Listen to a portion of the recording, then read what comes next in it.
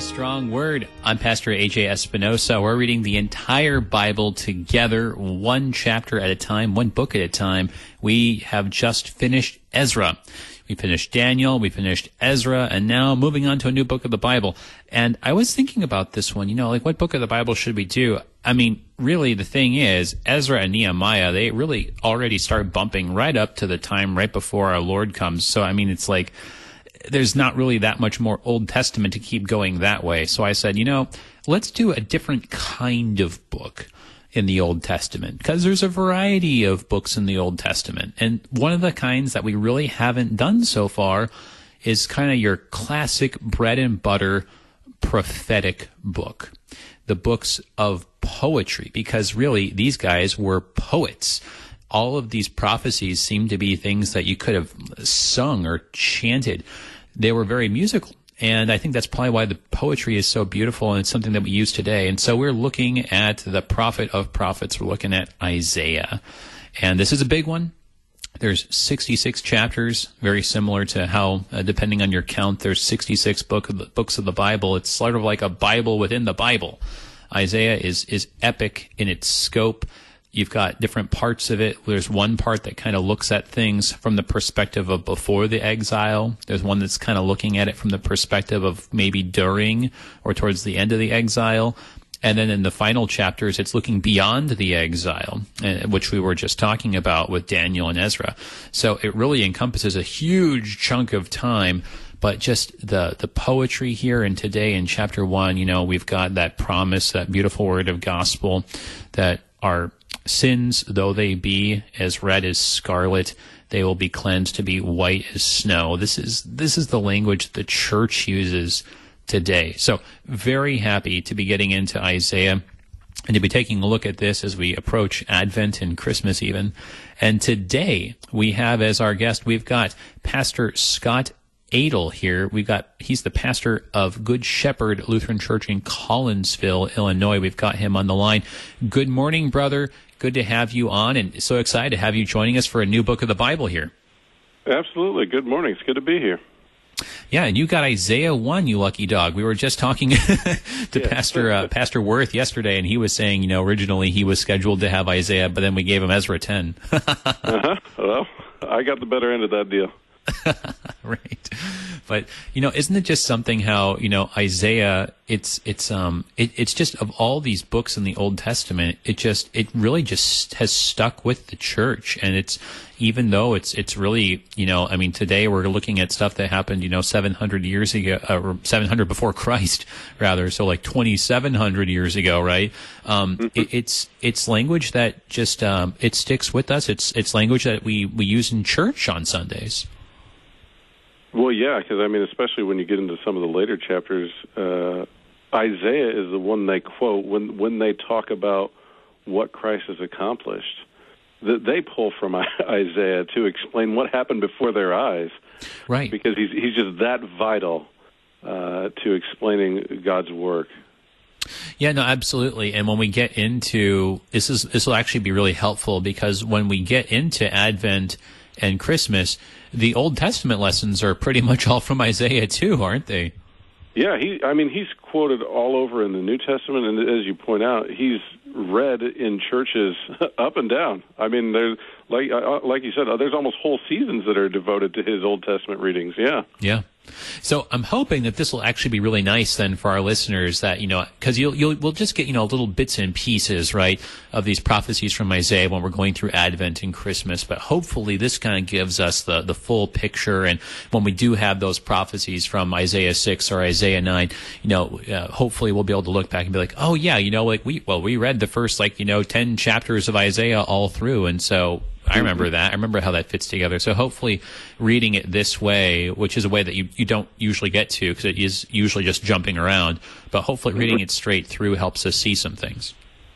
Yeah, absolutely. And it'll also provide the context of Isaiah's day and why those words were spoken, even though we know that they're spoken to us in the later church as well. He wasn't just jabbering and making nonsense talk when he was saying them in his day as well. Right. Right. And I'm really I'm looking forward to that today also, because, it's just, I totally like what you're saying. It's not like he was just saying things and everyone was like, Isaiah, what are you talking about? And then they were like, okay, well, you just write that down and we'll look at it later, right? Yeah. And then, later we look at it, we're like, oh, that made sense. But it made sense to them too. It did, although sadly, as with many of the prophets, oftentimes it was ignored to his face. But right. he was talking to them, and I mean, especially like when you get to chapter 7 or something like that, and he's speaking to a king, and he's basically telling the king, who are you going to believe? Are you going to believe God or your lying eyes? And the king goes, I'm going to believe my lying eyes. Yeah. Yeah, no, it's true. Just because they knew what he was saying and they understood him didn't mean that they liked what he was saying or cared to continue listening. Just as much with Jeremiah and some of the other guys too. Yeah. Yeah, no, that's true. That's right. Yeah, I know, and we'll get there. But sometimes we kind of heroically see ourselves following in the train of the prophets, and we're like, we're like the prophets. We're gonna tell them, but it's like, yeah. Do you know what happened to the prophets? Do you know how well they were received? So exactly, right, absolutely. Yeah. Yes. Well. Thank you for coming on, and I think this is isn't this our first time together on Thy Strong Word? It is. Yeah. So thank you, and what a way to start out for us together, looking at Isaiah chapter 1. And as we get started here, would you say a prayer for us and for everybody listening as we begin this new book? Yeah, let us pray. Heavenly Father, thank you for bringing us here this day to hear your word. As we do so, give us eyes to see and ears to hear, that we may understand your word and what you have done for us in your word and through your word, and especially through your word, Jesus Christ. In his name we pray. Amen. Amen. All right. Well, this is a decent sized chapter, right? It's not it's not like really, really long. It's certainly not short. It's about 30 some verses, but they're kind of like full sized verses. So good hearty chapter. So we need to keep a good pace, but the first verse is just loaded with historical significance. So let's just read the first verse here, and let's have a chance to just kind of explain for everybody, okay, so what are we talking about? Where on the timeline are we? So here's verse 1 of chapter 1 of Isaiah, English Standard Version here. The vision of Isaiah, the son of Amoz, which he saw concerning Judah and Jerusalem in the days of Uzziah, Jotham, Ahaz, and Hezekiah, kings of Judah. All right, so like already there's something like, like what is that, like 8 Hebrew names or something right off the bat. So, so who is Isaiah? Who is his daddy? What does he do? Yeah, well, I mean, there are multiple guesses. It could be because he never states, other than being someone who spoke the word of the Lord. He doesn't say if he was a priest or if he was in a royal court. Just from reading the rest of the book, you gather that he obviously has access to Jerusalem's higher echelons. He's able to speak face to face with multiple kings. He also, in chapter 6, speaks of being in the temple.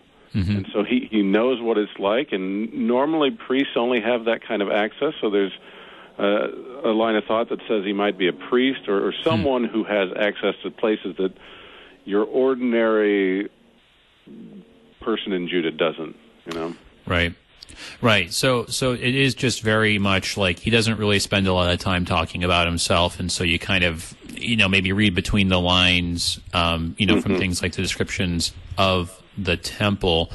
But we don't really know, and for that matter, we don't really know exactly who his father is, and that name, I was kind of using the Hebrew pronunciation, Amoz, but that name sounds like Amos, but it's not. It's a different name, and we don't really know much of anything about this guy except that he was Isaiah's dad. Correct. Yeah. But like I said, he does have access to multiple kings, and even later on when you get to Hezekiah, I mean, Hezekiah consults him. Yes. So he is decently well known, and when Hezekiah is in trouble, Isaiah is the one he goes to. He knows Isaiah. Yeah, so there is something a little bit, I was just thinking, it's sort of a little bit of a parallel to like Daniel in that, this guy, his career stretches through multiple kings, multiple rulers, and he does gain, like you were saying, something of a reputation so that he is called upon. And, thankfully, we finally get Hezekiah, we get a decent one, right? Who actually wants to listen to what he has to say. And so this is going to become, key as we look at this. One last question about Isaiah. So this is an interesting name. I remember the first time that I went to England and I heard a British person mention Isaiah, and they said not Isaiah, but Isaiah. And I was just struck by that. I'm like, what? and this like, what do you, Isaiah? That's actually how British people say it. Of course, it's more like, Isaiah, They are weird. Yeah. But a little bit of an accent. And that prompted me to say, okay, hang on a second. What's the name in Hebrew? And, the name in Hebrew is rather interesting, right? Yeah. Well, I mean, it's connected to several other names that we also recognize, like Joshua or Jesus. I mean, it means the Lord is my salvation or something along these lines. The Yah, stands for Yahweh.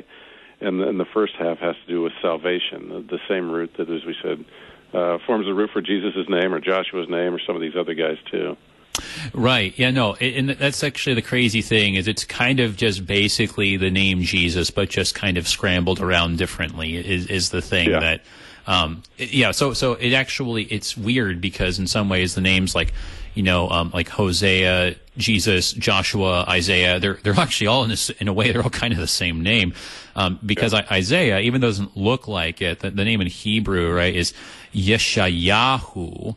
And so there's that Yesha, right, that you get in a name like, Yeshua, right, like that salvation part, like in Jesus' name. And then that last part there, Yahu. And, of course, that's just a fun thing to say, but that's a short form for the divine name Yahweh. And so when it comes at the end of a name, it shows up as Yahu. When it shows up at the beginning of a name, it shows up as something like Yeho or just even Yeh sometimes. And so that's how you wind up with Yeshayahu and Yeshua kind of both actually being the same name. Yahweh is salvation. Mm-hmm. So it's a fun thing to think about that you're already just in the name of this prophet have something of a foreshadowing of our Lord Jesus, and it's really very interesting to think about that as a theme of the book. It's interesting how these names just end up being so significant because Isaiah is going to talk a lot about fire and brimstone, right? But the thing is, he sees all of this as a way that God is going to save his people through all of it. Yes. No, you're right. That will be a constant theme throughout the entire book. Well, let's go ahead and look at this fire and brimstone and salvation, this mixture of things here.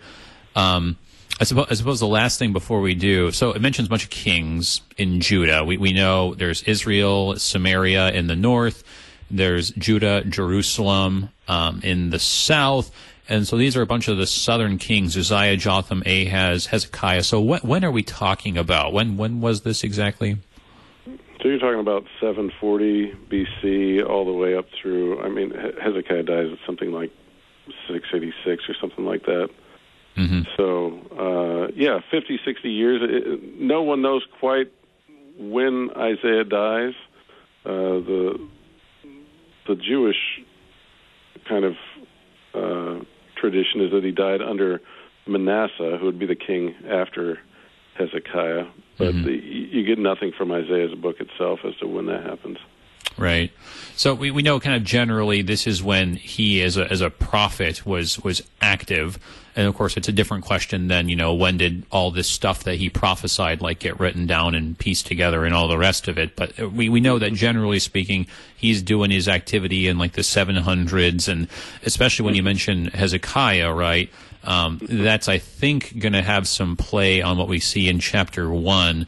We're looking at, as you were saying, that time that's right before the turn of the century, right, getting into those early 600s, right around that time. And, of course, we know the major event around this time is both the fall of Israel in the north and the siege of Jerusalem in the south by the Assyrians. And so we spent a lot of time in Daniel talking about the Babylonians, and then after them the Persians, and after them the Seleucids. But these are the guys that came onto the scene before the Babylonians even. These are the guys that the Babylonians revolted against. This is the first empire, I guess other than Egypt, that Israel had to deal with. And while they didn't destroy Jerusalem, they got really close. Yes, they did. I mean, Isaiah will talk about it, basically flooding them up to their necks, something like this. Right. They come all the way up to the walls of Jerusalem. Right. And so I think that, and this is, I think, what like pretty standard, like a lot of commentators would say. I think that this, when he goes and he lists all these things, he's kind of looking at this from the perspective of, okay, looking back on these four kings, Uzziah, Jotham, Ahaz, Hezekiah. I mean, it kind of reminds me how when we were looking at Ezra, there was occasionally this sort of perspective of, okay, when we look back on Cyrus, Darius, Artaxerxes, Xerxes, last two switch those around, Xerxes, Artaxerxes, we're kind of dealing with the perspective of the last king, but we're mentioning all four because they're significant. So here we're kind of looking back on all of this, but kind of focusing on the aftermath of what happened during Hezekiah's reign, which was this big siege. And so we're going to read this description that sounds pretty bad, but it's like you were saying, it came up right to their necks, but they did actually manage to hang on just barely. So that's what we have to look forward to here. Isaiah chapter 1, verse 2. Let's read the first chunk of this here and just kind of appreciate the bad situation that they're in.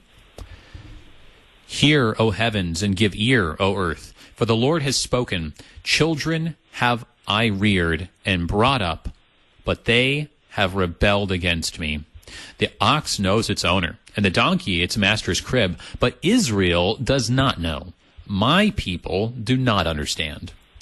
A sinful nation, a people laden with iniquity, offspring of evildoers, children who deal corruptly. They have forsaken the Lord. They've despised the Holy One of Israel. They're utterly estranged. Will you still be struck down? Why will you be struck down? Why will you continue to rebel?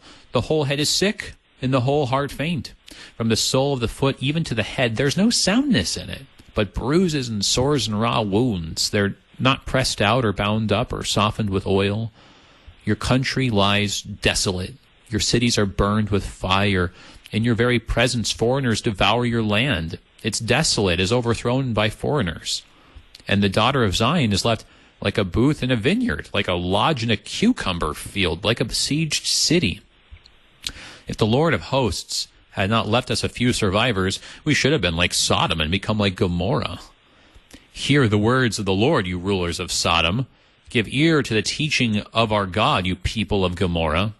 What to me is the multitude of your sacrifices, says the Lord. I've had enough of burnt offerings of rams and the fat of well-fed beasts. I do not delight in the blood of bulls or of lambs or of goats. When you come to appear before me, who's required of you this trampling of my courts? Bring no more vain offerings. Incense is an abomination to me. New moon and Sabbath and calling of convocations, I cannot endure iniquity and solemn assembly. Your new moons and your appointed feasts my soul hates.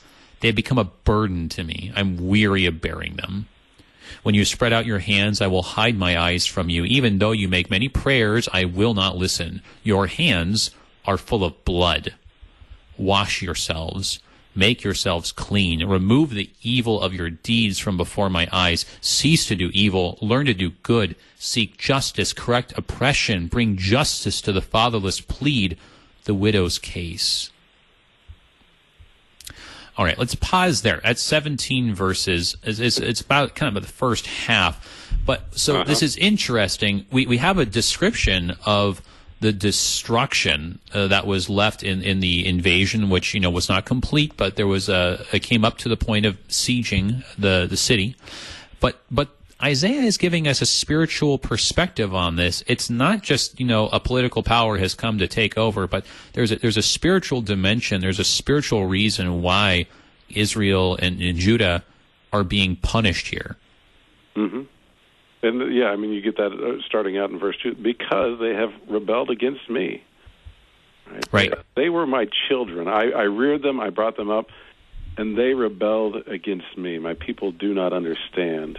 That this is what has brought about the destruction coming from the nations. And as you said, the other part of the spiritual dimension is the fact that it's not just Assyria doing this on their own, but the fact that God is the one who has called Assyria to do this. Right. And that he is in charge. I mean, Assyria is destroying, but God is the one who is in charge. And it is a way in which, as you said earlier, he destroys the northern kingdom. Israel, Samaria is destroyed by Assyria, and the people carted off in exile. And then they come to Judah and up to Jerusalem. And one of the things that Isaiah is going to do throughout his book, as well as other the prophets during this time, is point out, look, this is what God does to idolaters and sinners and violent people, is he destroys them. He actually cares about that stuff. He cares when you're violent and you're idolatrous, and he is going to put an end to it.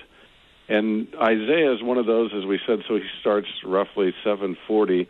722, we have the destruction of the northern kingdom. Right. And after that, Isaiah is going to be able to say just to their face, you saw this happen. Right. Do you want it to happen to you? Mm-hmm. And sadly, many of them are going to say, whatever, or something along these lines. You know? Right. Yeah, no. So this is very similar to what we were talking about in Daniel and Ezra, that, that exile, the Babylonian exile of Judah, that is very similar to this situation here. Where Ezra and Daniel, they're offering up these prayers of repentance, saying, you know what, that invasion that Babylon carried out against us, the exile that they conducted, that's on us. That was God using Babylon. That was God using Nebuchadnezzar to do these things. And so similarly here, this is earlier before all that, God is using Sennacherib of Assyria. God is using Assyria to exile the north, and to threaten destruction in the south, and to accomplish a fair bit of it, though it's not complete, as you were saying, and so it's this opportunity for Isaiah to be like, hey guys, you saw what just happened. Are you really going to carry on the same way that the north did? Because, Judah, by all accounts, it seems like they were not quite as bad, maybe, as the north, but they were carrying on in a lot of the same ways. And we saw this when we were looking at some of the stuff in Ezra. This isn't paganism where, as long as you just conduct the ceremonies correctly and conduct the sacrifices the right way, you're in the good. Here, God's saying, yeah, you're doing all the sacrifices the right way.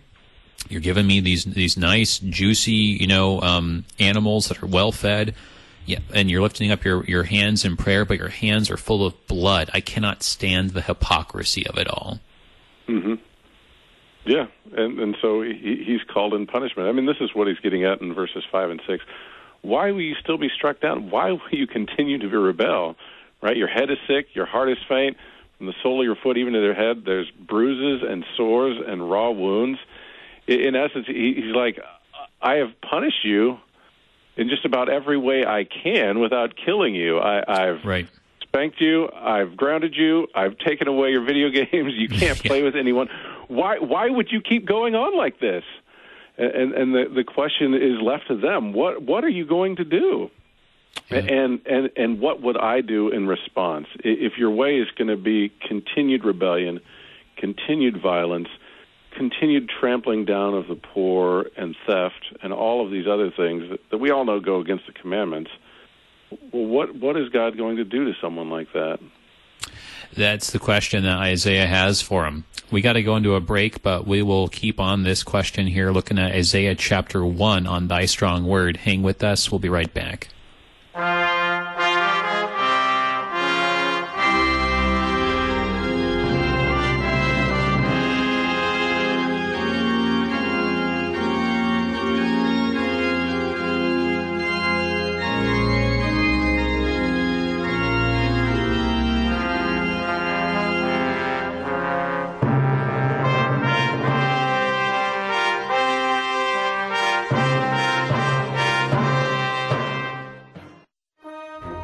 For all that's good and beautiful in the world, it's still broken and suffering under a curse. Dr. Michael Ziegler tells what God has done, is doing, and will do to set things right again. Hear how the curse of God fell upon the Son of God for you this week on The Lutheran Hour. Sundays at 12:30 and 5 p.m. on Worldwide KFUO.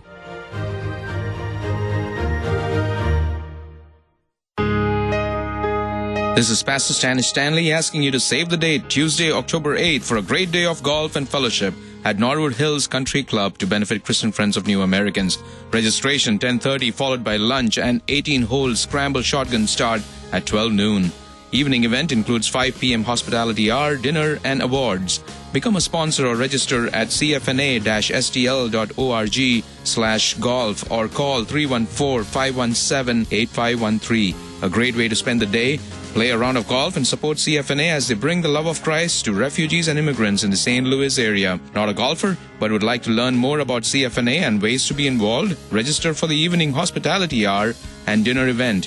That's Tuesday, October 8th at Norwood Hills Country Club. Register at cfna-stl.org/golf or call 314-517-8513.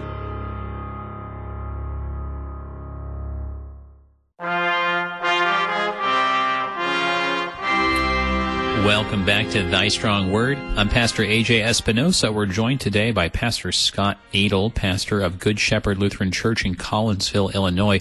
We're looking at a new book of the Bible. We're looking at Isaiah chapter 1, and what a chapter, right? I mean, he gets right into it. There's this prophecy, this description of fire and blood and sickness, and we were just describing that, how Isaiah leaves them with this question. He's saying, guys, God's using the Assyrians to punish and to do his will. And, how much further do you want him to go here? He's gone and destroyed the land. He's come right up to the city gates. I mean, do you want him to destroy Jerusalem too? That's the only thing left. Do you want him to just totally wipe you out? And that was the question that we kind of left hanging there. This is the first half, and there's a couple more things we should talk about before we move on to the second half of the chapter. But I want to make sure I invite everybody listening live. If you are listening live over the internet, or maybe on your app, if you got something like iHeartRadio or something like that, or Castbox, and you managed to get the live stream there, you can call in. If you are in St. Louis, 314-821-0850 or 1-800-730-2727. Or as always, you can send an email to kfuo@kfuo.org. And one last reminder, it is Rally Week. This is the last day of Rally Week this week. And so, we've had some of our different guests this week, whether it was Pastor Worth yesterday, where the people of Good Shepherd in Arnold, they were Church of the Week. I think it's the end of September or October that they're doing that, as they give thanks for 50 years of ministry that God's doing with them. Or we saw with Pastor Lekumsky earlier this week how he and his wife were day sponsors, and as that was their offering of Thanksgiving that they were offering as they were celebrating 17 years together. So if that's something you'd like to do, you can also use those numbers and talk to somebody like that. But so as we are looking here, I want to focus in before we move on to the second half of the chapter. So what is it exactly that they're doing to merit all of this, and how does that tie into our own situation? Because man, I look at this stuff and I see some frightening parallels between what they were doing and what we're doing as a society. Yeah, it does bring you a pause. Well, he talks in verse 2, they have rebelled against me. He calls them laden with iniquity. They deal corruptly. They've, if you keep going, not only in this chapter, but in the rest of the chapter, he'll be more explicit about them being wealthy and trampling down the poor, about them being covetous and greedy and thieves, as well as kind of centered around an idolatry, while at the same time with their mouth saying, no, we're fine with God. We go to the temple. We everything, we've checked off the list. He tells us to make sacrifices. I checked that off this week. And they treat him as just another idol, as they would Baal or Molech or any of these other ones. They think that they can buy God off. And right. if we sacrifice the sheep for the week, we're good. He's off our back. We can go do what we want to do. And what they want to do is greedy and rebellious and idolatrous. Right.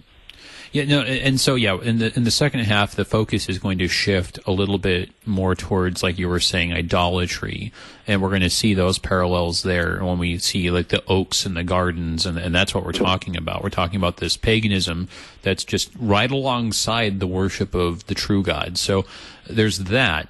In this first half, the focus seems to be particularly on the injustice and the corruption, right? Like the blood on their hands. And what does it say there at the end, right? It's a big summary. Cease to do evil, learn to do good, seek justice, correct oppression, bring justice to the fatherless, plead the widow's case. And that's been the language kind of like in actually a few places, or we're going to see it again later. It's they're failing to protect the most vulnerable in their society.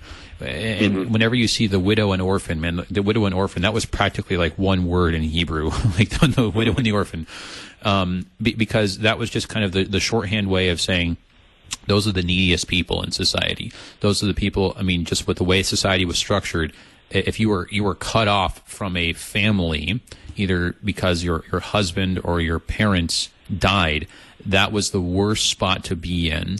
And those are the people that were getting ignored. Those were the people that were getting left aside and left out because everyone was too busy chasing money and chasing whatever it is that was shiny, that appealed to their senses. And just how... Go ahead. I was going to say, he's speaking in Jerusalem. So he's speaking to not only the king, but the judges and the princes and whoever is set up that is in a position of power. That it's your duty. Yeah. Right? Your duty as a judge is to promote justice and to carry it out. Your duty as a king or a prince or whatever position in the hierarchy you feel, that is what you are there for, and that's exactly not what you're doing. Instead, you're going after bribes and filling your own pockets. Right. Well, yeah, and we talked about that last time in looking at Ezra chapter 10, how so much of the problem with the intermarriage was that it was being carried out by the leaders. And it's like, you guys are the ones who should know better. You're in the position of leadership. And we see, like, how when we drew the analogy to Numbers 25, I mean, it's the leaders who get punished more severely. God holds leaders to a higher standard. And the scary thing is, for all the virtues of democracy, and we say, like, oh, this is so much better that, you know, the rule is not just by the few, it's by the people. All of us are in charge. Well, guys, guess what that means, right? Correct. All of us are guilty. Yeah, right. Yeah, now this means that... Yeah, go ahead. No, I was going to say that this is one of the things that we didn't talk about yet in verses 2 and 3, is just how this is laid out as, in some ways, a court case. Hear, O heavens, give ear, O earth, the Lord has spoken. That's right. Right? He is calling on heaven and earth and all of creation to witness, just almost as a backstop. Not that the Lord needs a backstop, but just he's making his case and just said, this is what I have done for my people, and this is how they have returned that. This is what they have done with that. And in Isaiah 1, he makes the case to all of creation, the heavens and the earth. Look at what had happened. Later on, and obviously we as readers will be a part of that, and as he lays out his evidence, and we'll have a chance to say, you're right, that's messed up. They should not have done that. Right. But later on, this will happen a couple different times throughout the book of Isaiah, chapter 5 especially, where he has the vineyard parable, where he say, okay, why don't you just tell me how you would judge this case? Right. And this is what I've done for you. I've planted you. I've taken care of you. I've watered you. I've given you everything a gardener could possibly do. Right. And yet you've produced vileness. You've produced things that are revolting. So we had in verses 9 and 10, if the Lord of hosts had not left us a few survivors, we would have been like Sodom and become like Gomorrah. And verse 10 follows up, hear the word of the Lord, you rulers of Sodom. Give ear to the teachings of our God, you people of Gomorrah. When those kind of things come up, it should just bring a response of revulsion. right? If you remember Sodom and Gomorrah, you're revolted, A, at what they did, right, but B, at what their outcome was. They became a byword. They became something that people shield their eyes from. It was so bad. Right. And he's saying this now to Judah and Jerusalem.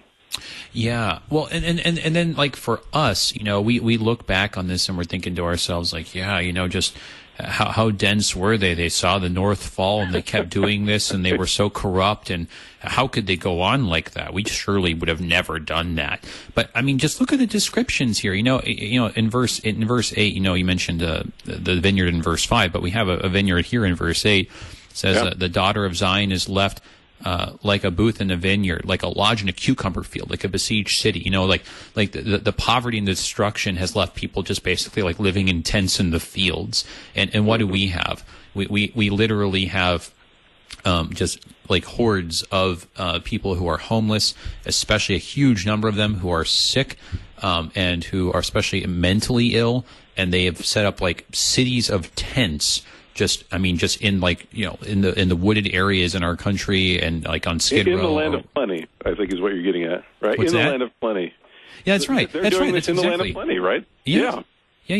So all these things that he describes, you talk about like, the most vulnerable, right? The widow and the orphan. Well, like, just think about how in our society, how the most vulnerable, whether those are, returning veterans who are disabled, or you're talking about, the unborn, those who literally have no voice for themselves, who, in some demographics, like more unborn babies are killed than are allowed to see the light of day. Just, we are doing all the same things that they're doing. And is it, do we really have any, are we so arrogant that we think it's going to turn out any differently for us? Correct. Yes. This is why Isaiah speaks to us just as much as he did to them back then. But this is also one of the scary things about, as you said earlier, about us having the vote.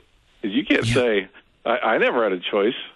We voted those guys into office, and you could say you didn't vote for all of them, but we did vote for some of them. Yeah. Well, no, that's right. And it's, also, just consider, right, how many people actually vote in an election, right? If all the people who just didn't vote had voted for anybody marginally better, right? The whole thing could have been avoided. But really, so all those words of our God that say, hey, you who make the laws, you who judge, you who are in the position of leadership, they land squarely on us. We said, oh yeah, let us have the vote. We'll make just laws. If we, the people, have a voice, like, well, we have spoken, and what have we wrought? So, this should do nothing but bring us to the point of fear and trembling and saying, oh man, like, it's no surprise if we in our society experience, some calamity here. And if anything does happen, it's on us, and we should be moved to repentance, and we should pray like Ezra, and we should be praying like Daniel. And I would think you could maybe even say maybe we've felt some of those tremors already beginning. Absolutely. And as Jesus says, this calls us first and foremost to repentance, not to pointing fingers, but calls us to repentance. And whether or not we voted for the people in office now, what we do have to hold them to is exactly what Isaiah says: cease to do evil, learn to do good, seek justice, correct oppression, bring justice to the fatherless, plead the widow's cause. That is what we are called to, or that is what leaders of a nation are called to. Right. Later on, of course, Paul and Peter will say, promote the good and punish the bad. Right. That is what you are called to do as a leader. That's right. The left-hand kingdom of God should be doing those things. It doesn't matter if they have faith or not. Many of them won't have faith, but they know, just because the law of God is written on our consciences, they know that we should be looking out for the most vulnerable, that we should be fair, that we shouldn't be showing favoritism to people just because they have more money and influence. All these things are abundantly clear. God doesn't need to give any extra special revelations on those matters. No. We know what we need to do. Correct. Just a golden rule will tell you that. Yeah. Yeah, exactly. Well, okay, let's go ahead. You already mentioned the idolatry because it really completes the picture, and also just kind of tightens the noose around us as well. But in the second half of the chapter, you get some repetition of this theme of like the injustice and not protecting the fatherless and the widow. But you bring in this idolatry dimension. So let's round it out here. Read the second half of the chapter. We left it off. Where was it? You got to pick up in 18. Yeah, no, that's right. It was 18, just kind of before, depending on where you mark that halfway point. So verse 18 here. Come now, let's reason together, says the Lord. Though your sins are like scarlet, they shall be as white as snow. Though they are red like crimson, they shall become like wool. If you're willing and obedient, you shall eat the good of the land. But if you refuse and rebel, you shall be eaten by the sword, for the mouth of the Lord has spoken. All right, I just have to pause and we got to talk about this part. There's like the poetry here is just, it's just amazing, right? I mean, that last part, right? It's like you'll eat the word, it's like you'll either eat the good of the land or you'll be eaten by the sword because the mouth of the Lord has spoken. I mean, like the poetry is immense, right? But then the first part, of course, the sins like scarlet shall be white as snow. So what's, I think we all, that just speaks to us like, oh man, I want forgiveness like that. And I think it points ahead to the forgiveness we have in Christ, just so clearly. I think everyone feels that, like every Christian reads that and they're like, wow, that's just something. But I'm thinking to myself, like you were saying, what was Judah hearing there? Like, what was Isaiah trying to say to those people? Mm-hmm. Well, we just got through that list of all of the bad things that they were doing, and he told them to knock it off. And then in verse 18, come now, let us reason together, right? We will come together, I will speak, and this is the outcome. Though your sins are like scarlet, they shall be as white as snow. Though they're red like crimson, they shall become like wool. And so we talked earlier about kind of what do we expect as a sinful people, and how would God respond? And verse 18 comes out of nowhere, and it's not what you were expecting. Right. When he says, cease to do evil, learn to do good, seek justice, correct oppression, because all these bad things are going on. Right. We want to know how the Lord will respond. He says, come to me, and I will make it so that your sins will be white as snow.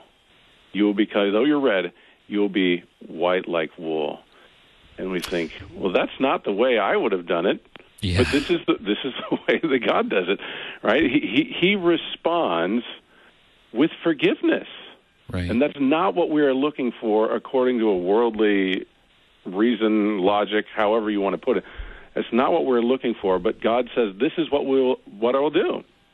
And you can come away from that recognizing who I am and therefore who you are and what you are called to be, and you can accept that and you can receive that with thanks and praise and then eat the good of the land. On the other hand, if you refuse even that, then there is nothing else I can do for you. Right. So there's this choice that's being held out, right? Come, let's reason together. Like, hang on, guys. Let's think about this. There's two ways this can go. So there's the one way of you keep down this path and yeah, it's gonna be complete destruction. But he's, even now, like you were saying, there's this unexpected turnoff, like you thought that you were in the middle of nowhere, but hey, look at that. There's actually an exit ramp here, and we can get off this crazy train. There's an opportunity here, and he's going to forgive. And the language is so striking because he uses the word scarlet, right? And what is that like in context, right? Well, what did he just say? What has that red, crimson, scarlet color?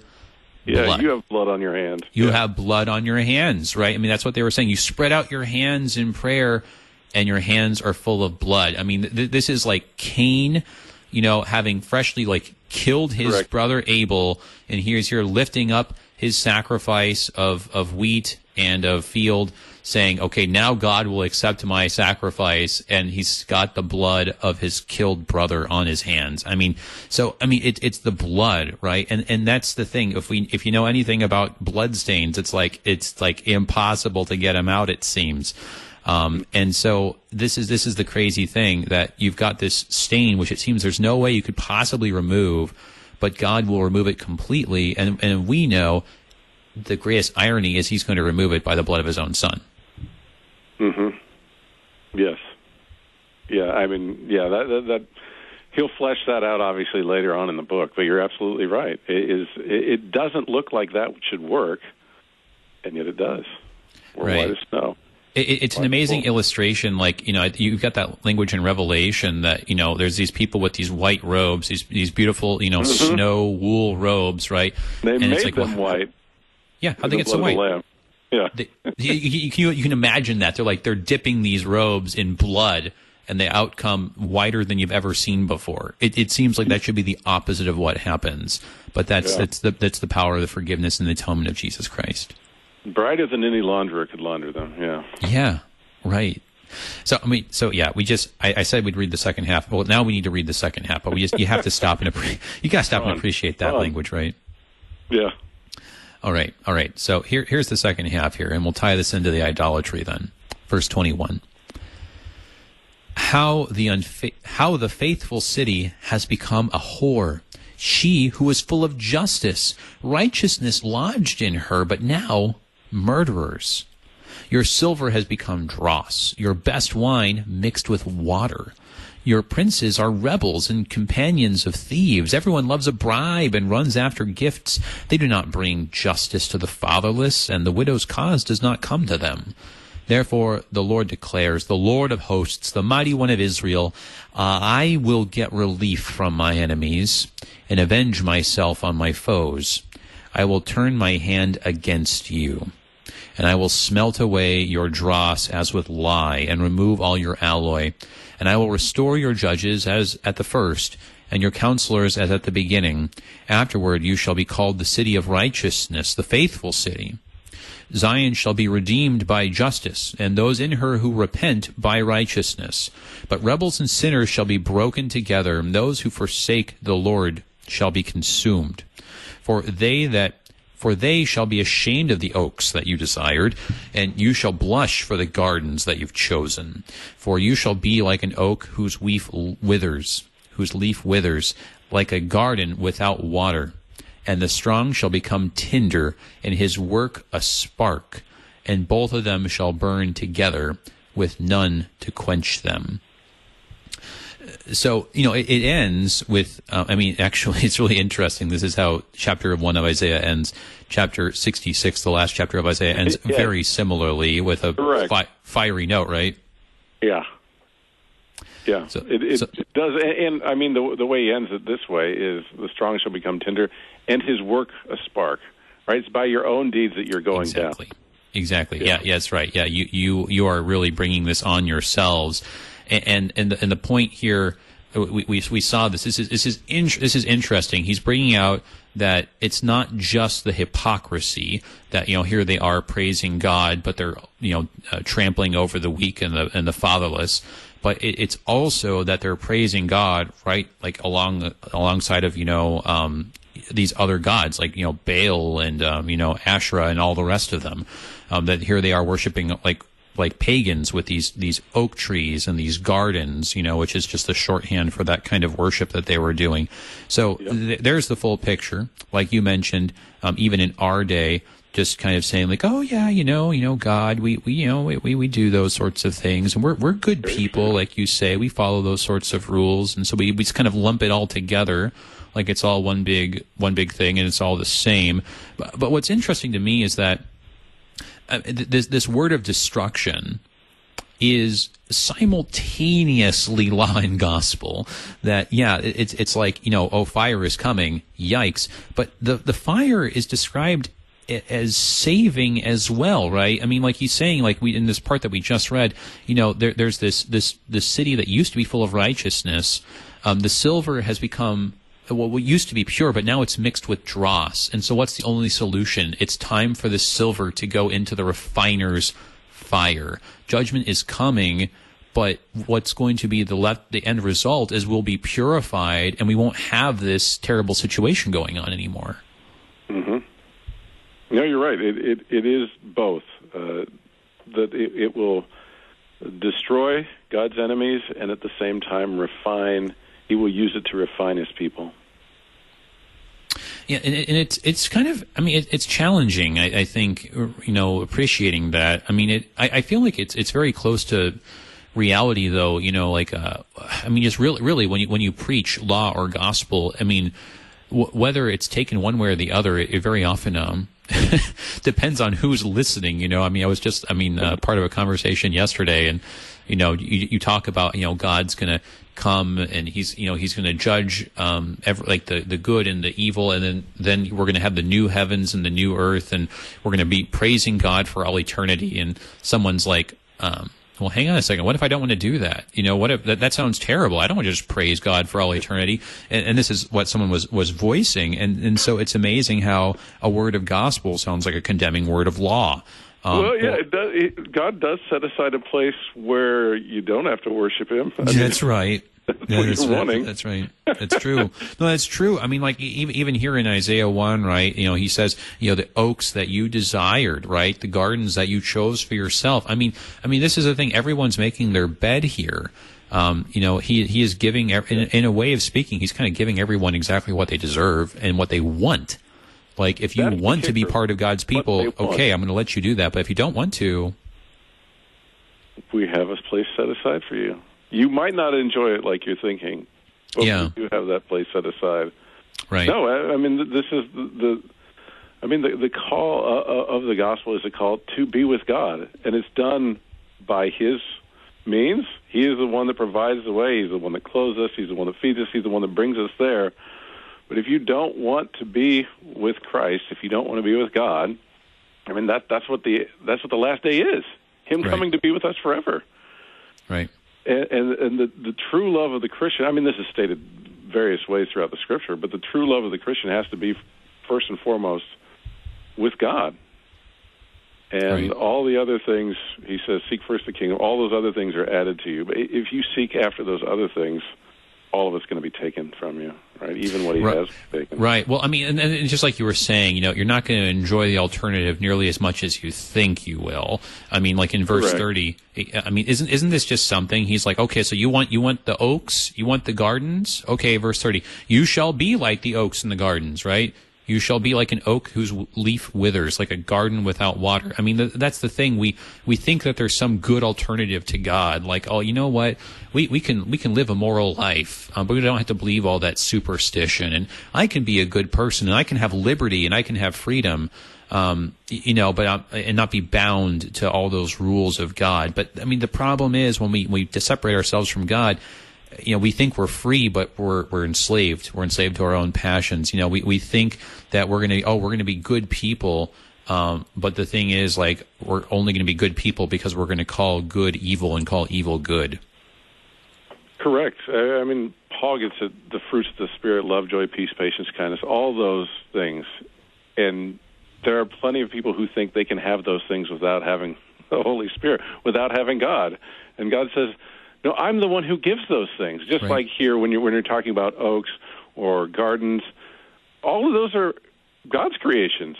Right. And I can't remember if you've gone through Hosea, but not yet. Okay, but I mean, one of the things he says here, you think you get these things from Baal, or that you can get these things from Baal. Well, I'll tell you what, I'm going to start to pull away all of the things that I actually give you, and you'll find out that Baal gave you none of those things. Right. Yeah, no, that's right. And you're not good luck with your oaks and your gardens if I take away the water. If you want to get rid of me, I'll just take all my stuff as well, and you will be left with nothing. Right. You'll be like an oak whose leaves wither. You'll be like a garden without water. That's right. Well, hey, brother, I mean, Lord have mercy, and thank God for the forgiveness of Jesus Christ. So good having you on for the first time, and we got to have you on again soon. Good deal. Everybody, that was Pastor Scott Adel, pastor of Good Shepherd Lutheran Church in Collinsville, Illinois. We thank you for tuning in. Tune in next week. We're going to keep going through Isaiah. We thank our underwriters at the Lutheran Heritage Foundation. Check them out at lhfmissions.org. Got a really cool feature on their website with the How Can I Understand project. It's a project for Bible storybooks for kids in Ethiopia. It's such a huge need. They got 4 times as many Lutherans in Ethiopia as we do out here in our country. So check that out. Until next time, everybody, have a good weekend. Peace. Your support is vital for this program to continue. You can make a gift safe, secure, and easily online at kfuo.org. Thank you for listening and supporting Thy Strong Word.